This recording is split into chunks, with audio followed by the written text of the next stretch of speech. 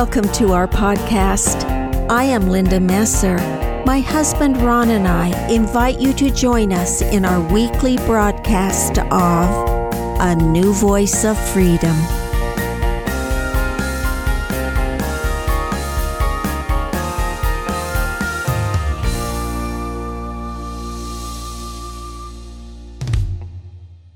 Welcome to Season 4 of A New Voice of Freedom, written by Ronald Keith Messer.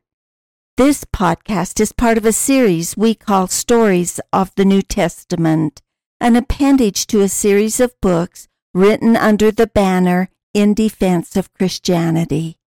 Podcast 148 examines Matthew chapter 18, 1 through 14, Part 1, That Which is Lost. The disciples, who from the beginning have been taught about the kingdom of heaven, asked Christ a very human question. At the same time came the disciples of Jesus, saying, Who is the greatest in the kingdom of heaven? Perhaps the Savior wondered if they had even listened to the Sermon on the Mount. Blessed are the poor in spirit, for theirs is the kingdom of heaven. Blessed are the meek, for they shall inherit the earth. Blessed are the merciful, for they shall obtain mercy. Blessed are the pure in heart, for they shall see God. Blessed are the peacemakers, for they shall be called the children of God. Blessed are they which are persecuted for righteousness' sake, for theirs is the kingdom of heaven. It is clear that the greatest in the kingdom of heaven are not measured as are the greatest on earth. Kings, queens, captains of industry, the rich and powerful, the talented and famous, the movers and shakers. The greatest in the kingdom of heaven are the humble, meek, merciful, pure in heart, peacemakers, and those who endure persecution for the sake of Christ. Perhaps Christ is disappointed because he knows his time is short, and from the beginning he has been preparing his disciples to carry on the work after his death. And here they appear to be jostling for superiority. His answer, as usual, is shockingly brilliant and turns their thoughts away from earthly standards of judgment. One can assume that the 12 apostles had been feeling pretty special, having been called and set apart by Christ himself for such a high position. The Lord reminds them that they are servants and have no greater claim to the kingdom of heaven than a small child. And Jesus called a little child unto him, and set him in the midst of them, and said, Verily I say unto you, except ye be converted, and become as little children, ye shall not enter into the kingdom of heaven. Whosoever therefore shall humble himself as this little child, the same is greatest in the kingdom of heaven. What Christ says to the 12 apostles is true for all of us. And whoso shall receive one such little child in my name receiveth me. It is difficult to find a greater lesson in humility, but Christ then places a tremendous responsibility upon those who preach the gospel of Christ.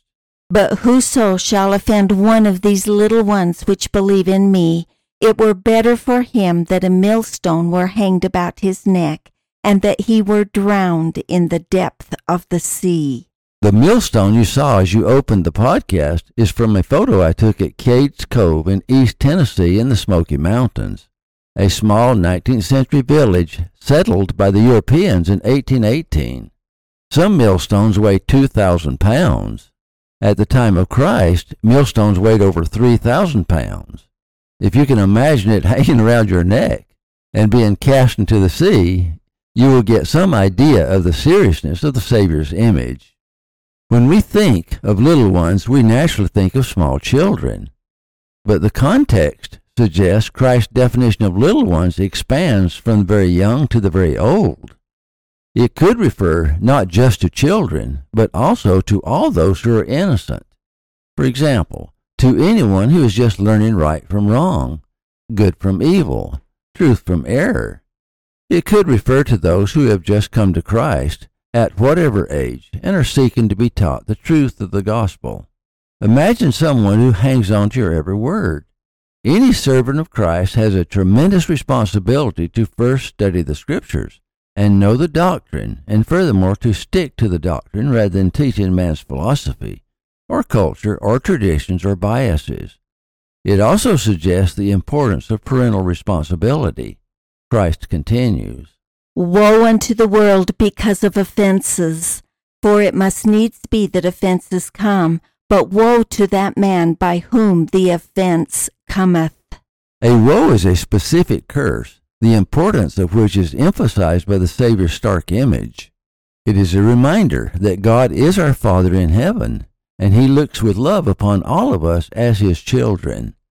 Imagine His heartache when those of us who are entrusted with His children abuse that trust. His condemnation grows even stronger. Wherefore, if thy hand or thy foot offend thee, cut them off, and cast them from thee.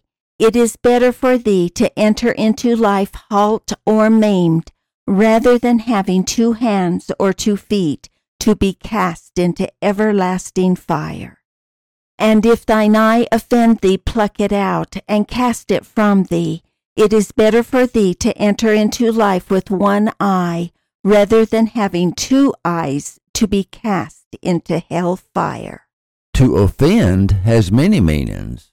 Cause to sin, cause to disobey the moral code, transgress, trespass, misbehave, commit a crime, wound, affront, injure, humiliate, betray, abuse, corrupt, mislead, hurt, insult, damage, attack, provoke, disrespect, assault, and so on. The Savior warned, Take heed that ye despise not one of these little ones, for I say unto you, that in heaven their angels do always behold the face of my Father, which is in heaven. Does that not suggest that we have angels watching over us? Feeling alone, of course, does not mean choosing to be alone. However, sometimes our sorrow blinds us to the fact that we really are never alone. We do have angels attending us. A third part of heaven followed Lucifer when he was cast out of heaven.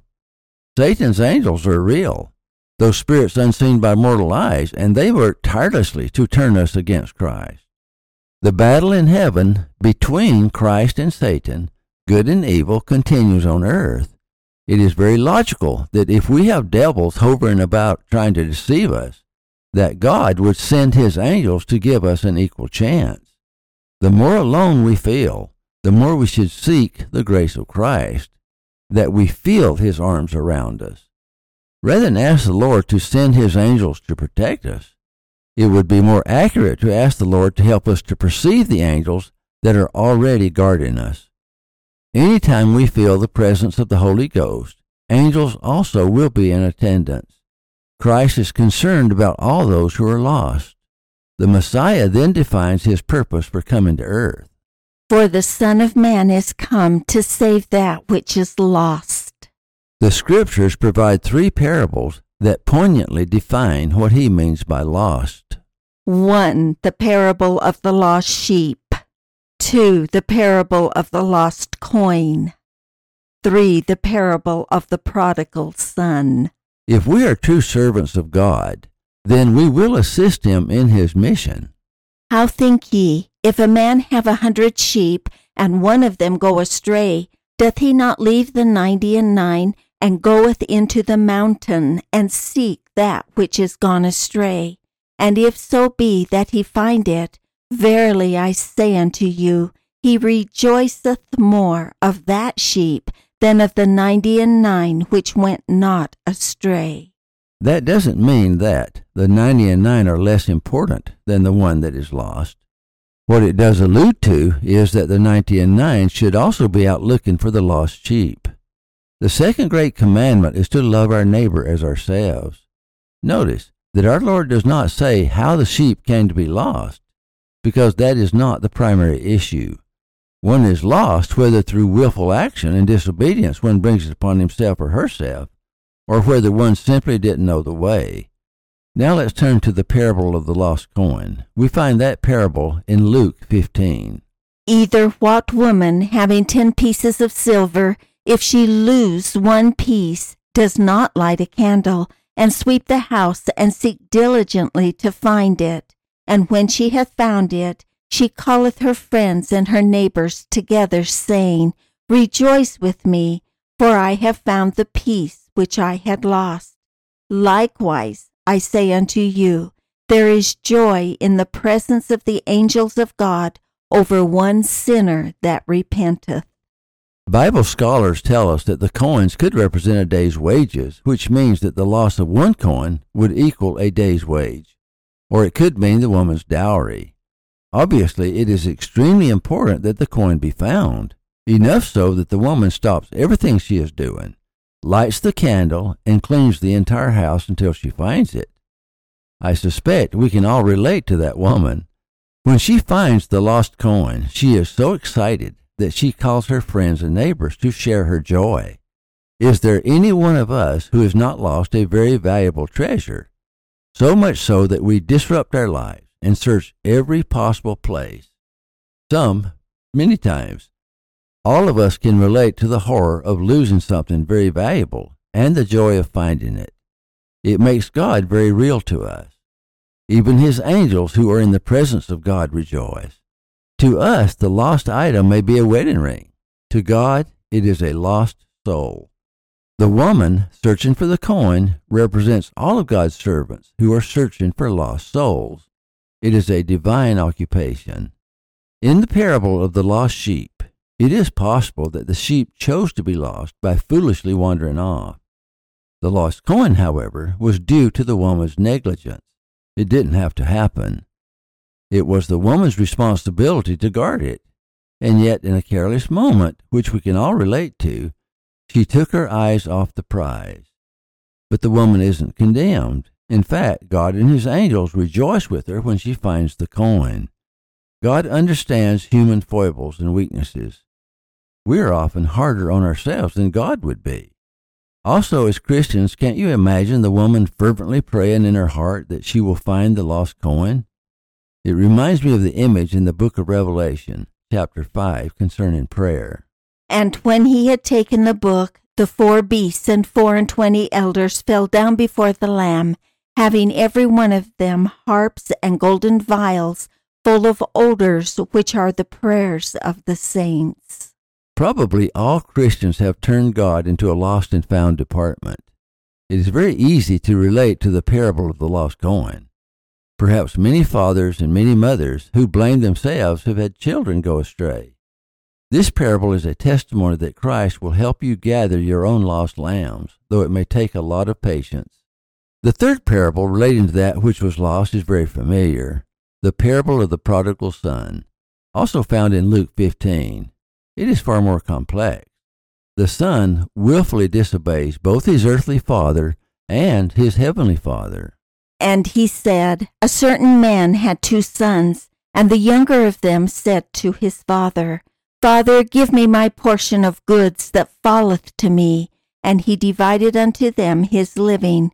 And not many days after, the younger son gathered all together, and took his journey into a far country, and there wasted his substance with riotous living. And when he had spent all, there arose a mighty famine in the land, and he began to be in want. And he went and joined himself to a citizen of that country, and he sent him into his field to feed swine. And he would fain have filled his belly with the husks that the swine did eat. And no man gave unto him. And when he came to himself, he said, How many hired servants of my father have bread enough and to spare? And I perish with hunger. I will arise and go to my father, and I will say unto him, Father, I have sinned against heaven and before thee, and am no more worthy to be called thy son. But the father said to his servant, Bring forth the best robe, and put it on him, and put a ring on his hand, and shoes on his feet, and bring hither the fatted calf, and kill it, and let us eat and be merry. For this my son was dead, and is alive again. He was lost, and is found. And they began to be merry. Now his elder son was in the field, And as he came and drew nigh to the house, he heard music and dancing. And he called one of the servants and asked what these things meant. And he said unto him, Thy brother is come, and thy father hath killed the fatted calf, because he hath received him safe and sound. And he was angry, and would not go in. Therefore came his father out, and entreated him. And he answering said to his father, Lo, these many years do I serve thee, neither transgressed I at any time thy commandment. And yet thou never gavest me a kid, that I may make merry with my friends. But as soon as this thy son was come, which hath devoured thy living with harlots, thou hast killed for him the fatted calf. And he said unto him, Son, thou art ever with me, and all that I have is thine. It was meet that we should be merry and be glad. For this thy brother was dead, and is alive again, and was lost, and is found. The parable of the prodigal son contains 3 stories: the story of the father, the story of the prodigal son, and the story of the faithful son. The father doesn't sin. The father understands intuitively that his lost son has paid a very heavy price for his folly. The father doesn't feel obligated to pour salt on the wounds or to teach him a lesson. He is incredibly patient with both sons. The dilemma of the father is that he cannot undo what his young son has done. He cannot undo the suffering the boy has gone through, and he cannot undo the consequences of his lost inheritance. The young boy has wasted his inheritance. Everything else goes to the older son. The father is not God. He is the mortal father. He cannot magically restore everything that his son lost, but everything the father can do, he does do.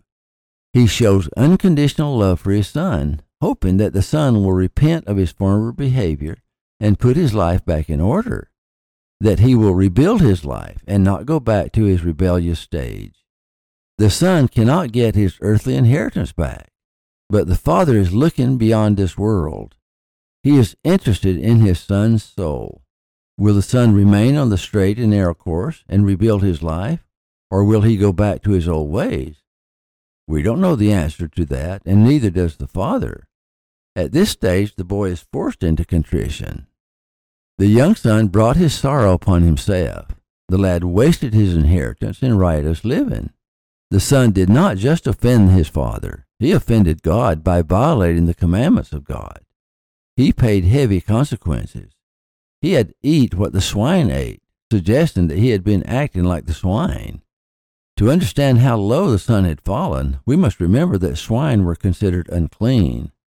But extreme hardship causes the son to recognize his sins. He confesses to his father that he had sinned against heaven and before his father. The son had 2 obligations. One was to ask forgiveness of his offended father, which he first had to do before he could expect forgiveness from his offended God. His father frankly forgave him, which shows the greatness of his father. Now the son must work out his salvation before God. The father, a righteous man, understands that. He wants to create an environment where his son can best do that. The father didn't rejoice just because the son came home to him. The father rejoiced because the son also wanted to make his life right with God. The older brother, who had remained faithful, was angry with his father. He only saw the problem from his own point of view, as it related to him. He had been a diligent son, so we can say he had some justification. He was out in the field working when his younger brother came home. He thought his brother should be punished twice. The son had turned his back on the father, and now the brother wanted his father to turn his back on the son. Here are his complaints. I have been faithful. I have served my father many years. I have always obeyed my father. My father never gave me a kid that I might party with my friends. It is a very human response, isn't it? Even justifiable in the eyes of some. The father's answer is very revealing. You have always been with me. All that I have that is left is thine. Thy brother was dead and is alive again, and was lost and is found. Though unlike his younger brother who violated the law of chastity, the older brother also committed a very serious sin. He violated the second great commandment, love thy neighbor as thyself. In this case, it was his own brother, whom, as the older brother, he should have cared for his younger brother's welfare as much as his own. He was jealous of his brother and envious of his father's love for his brother, though he lost nothing in his father's generosity. The young son sinned against his father and against God. The older son sinned against God. Remember the words of the Savior as recorded in Matthew 6. For if ye forgive men their trespasses, your heavenly Father will also forgive you. But if ye forgive not men their trespasses, neither will your Father forgive your trespasses. Let us conclude with the Savior's words. Even so, it is not the will of your Father which is in heaven, that one of these little ones should perish. It is clear that the Lord wants to save everyone who will repent. The Father in the parable teaches all of us, as parents and grandparents, unconditional love for our children. The Father wants both the younger son and the older son to understand the higher laws. The parable of the lost sheep teaches us the importance of the one. The parable of the lost coin teaches us that God is patient with our mistakes. The parable of the prodigal son is a story about justice and mercy. Sin has consequences. Some earthly consequences cannot always be undone. For example, the son wasted his earthly inheritance, and everything went to the older son. But we need to be merciful so that God will be merciful to us. Only God is the final judge.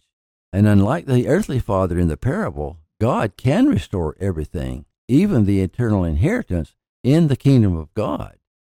As the Lord revealed to Isaiah the prophet, referring to those who repent, though your sins be as scarlet, yet they shall be as white as snow. To God, it is never too late to repent and to be restored to his grace. He revealed that in my Father's house are many mansions.